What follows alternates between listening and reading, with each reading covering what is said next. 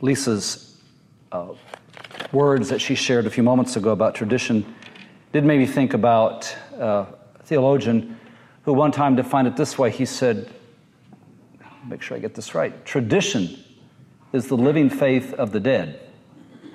Traditionalism is the dead faith of the living. There's a difference. Tradition is the living faith of the dead. Traditionalism is the dead faith of the living. Which made me think of a story of a pastor who showed up for his first Sunday. Got introduced by the deacon. So we're very thrilled to have Pastor Jones here to serve as our next pastor. Pastor Jones gets up there. He's going to cast his vision to the church. And he gets up and he stands up. He says, I am so thrilled to be here. I am so excited to be here. I am ready to take this church into the 19th century. Deacon kind of came up behind him and said, Pastor, this is the 21st century. He turned around and said, I know, let's just take it one century at a time.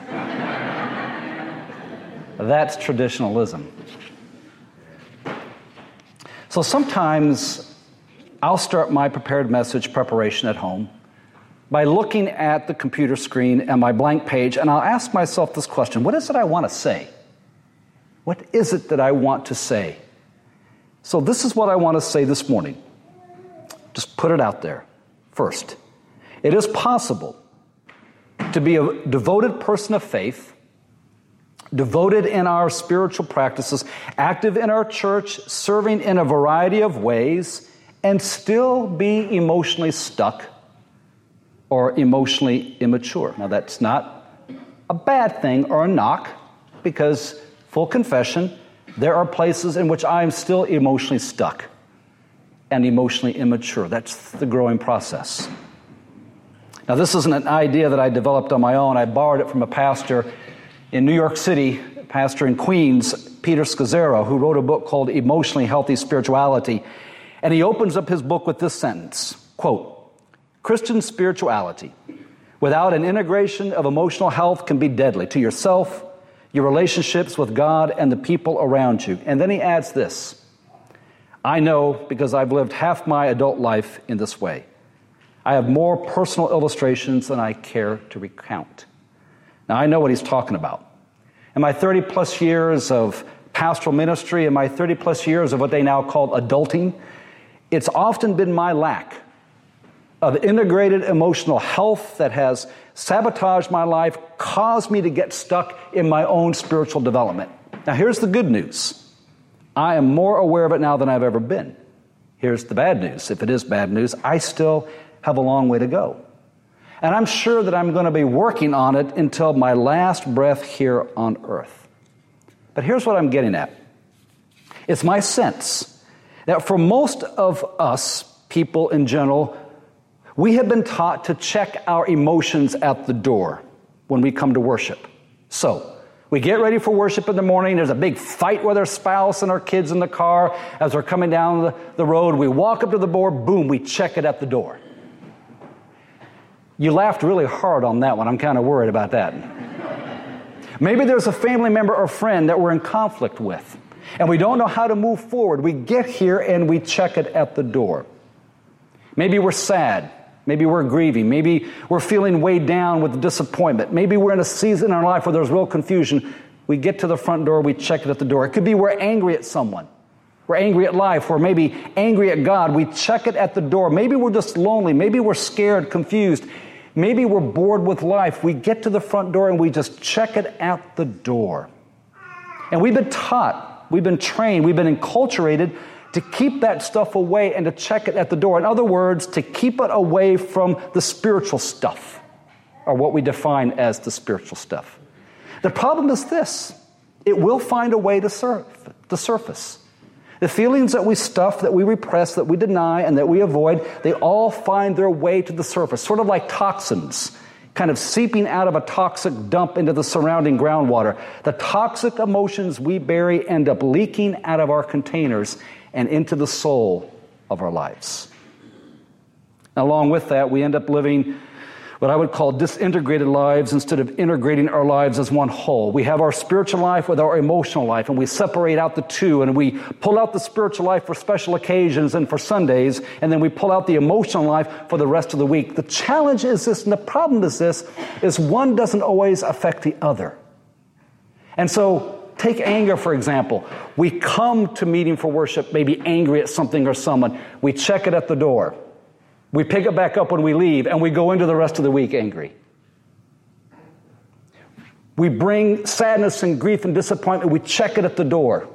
We're here for a couple hours, and then when we leave, we pick it up again, and then we go through the rest of the week that way. Nothing ever changes because we have conveniently created two containers. To live this life of integrity, though, is to bring these two together. When we separate the two, we leave them separated, the spiritual and the emotional. We end up living a divided life, and we never allow our salvation experience to do what it was intended to do, to make us whole. That's what salvation really means, to make us whole people, to bring us into that place of harmony, to live this life of integrity. Last week, I started a series entitled Living on a Growing Edge, this term growing edge coined by Howard Thurman.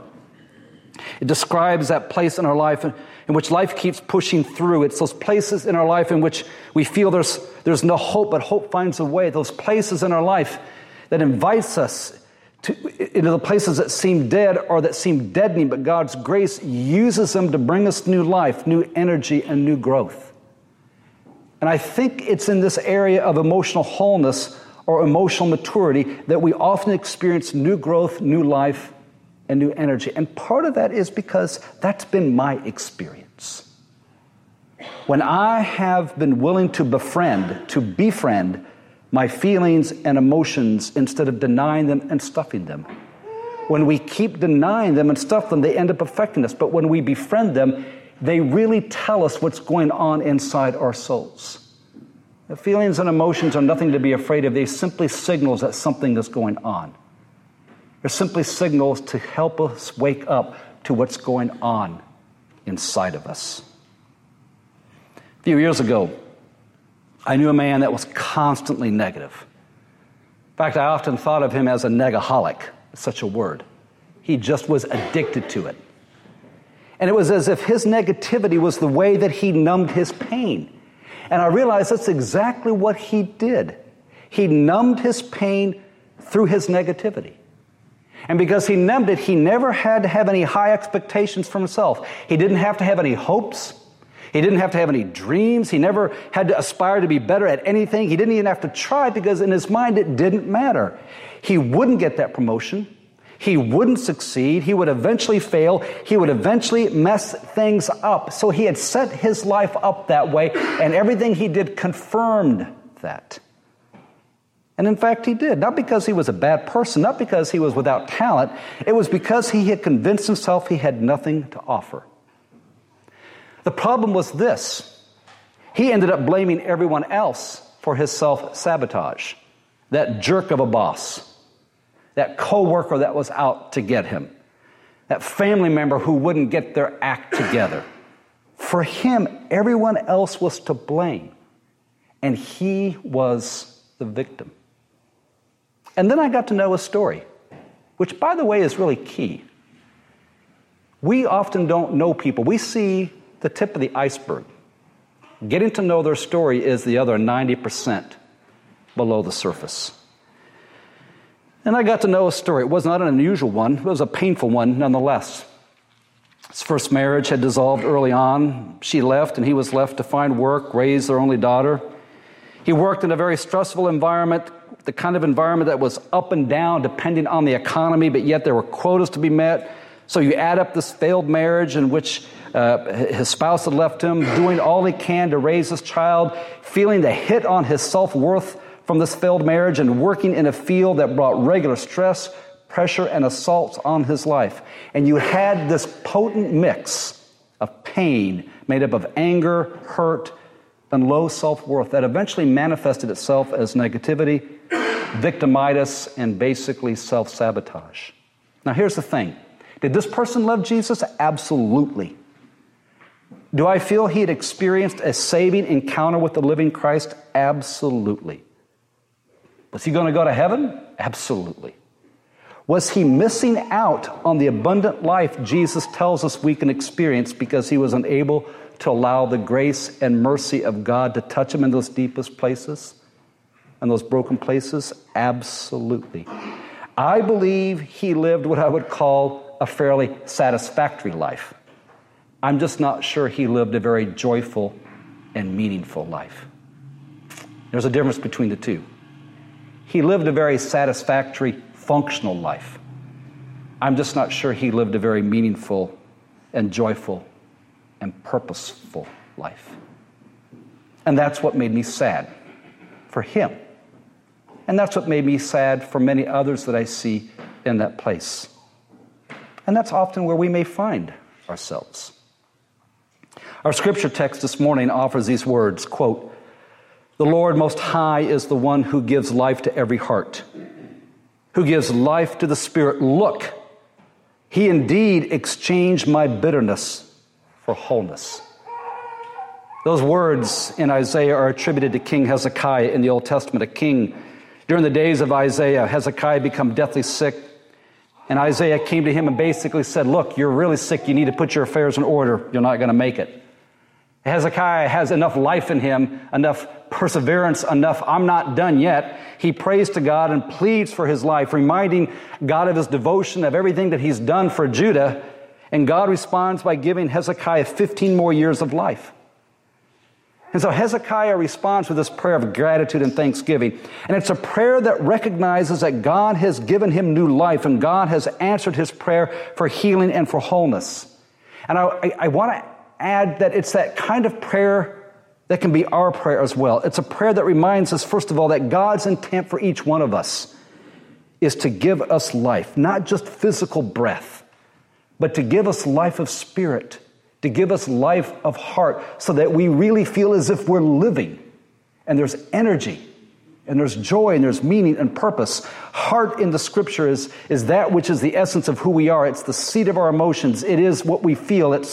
It's God's intent that we experience life both in our heart and in our spirit, life in the form of energy, life in the form of a continued evolving of who we can become.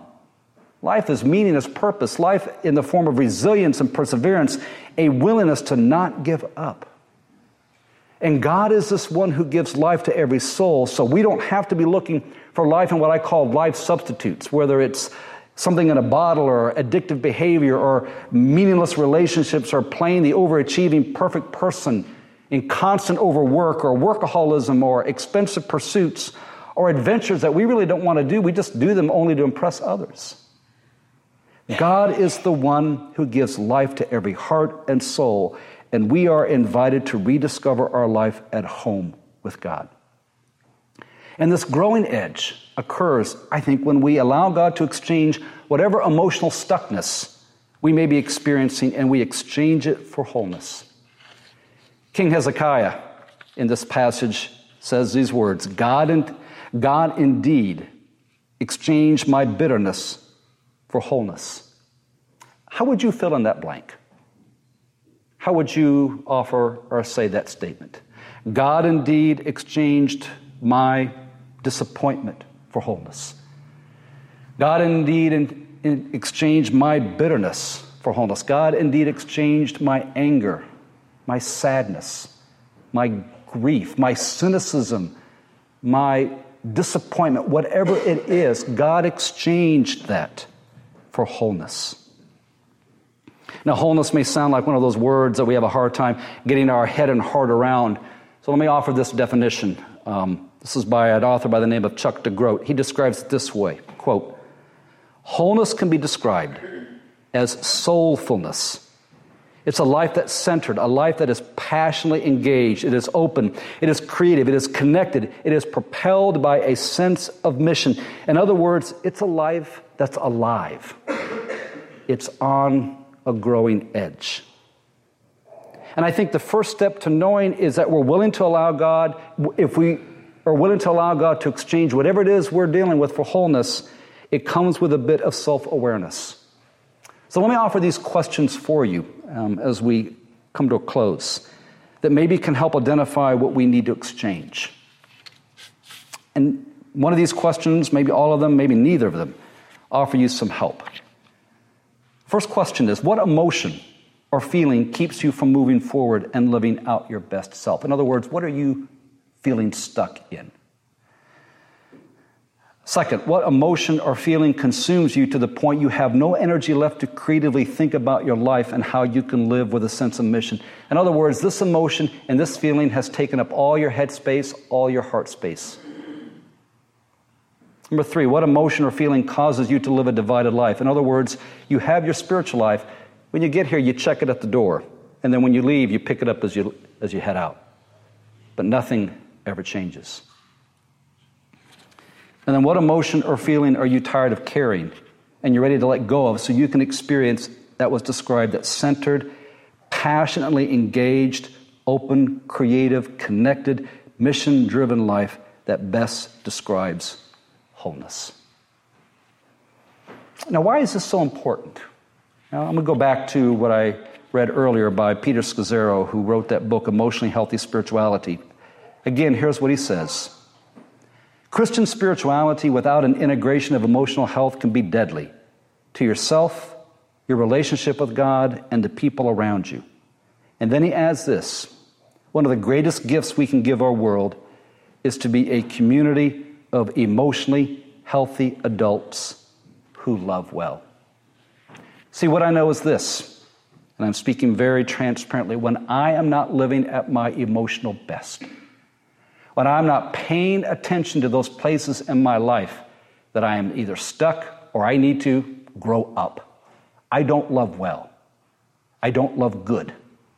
I don't love in a healthy way. And there is no greater gift we can give our world than to be a community of emotionally healthy adults who love well.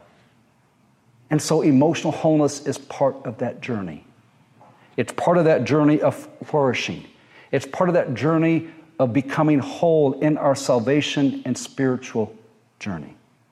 You know, before you leave, or when you leave, if you want, if you go out that door, there's a little table that we've set up outside the fellowship hall. You may have seen it recently. It's got a few things on it. And I'm going to put out at that door some other handouts as well. And it's the same one. And essentially, it's from Peter Scazzero's book, Emotionally Healthy Spirituality. And what he does is he identifies characteristics of different stages of emotional development. Everything from being an emotional infant to emotional child to an emotional adolescent to an emotional adult. Now, here's the thing. If you want to pick it up and look at it, and look at the characteristics, it may be helpful for you to get some self-awareness around where might I be.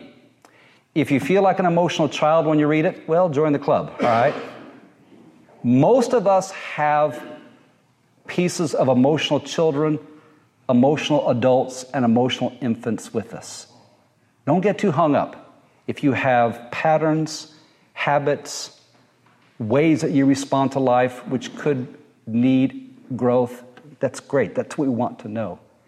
As I read it and review it, my whole goal all the time is to keep moving my life forward from being less of an emotional adolescent and less of an emotional child and more as an emotional adult. And my second caution is this. If you do pick it up to look at it, if the first thing you think about is the other person that needs to read it, then that's got a problem. You're not looking at it so you can identify what's wrong with the other person.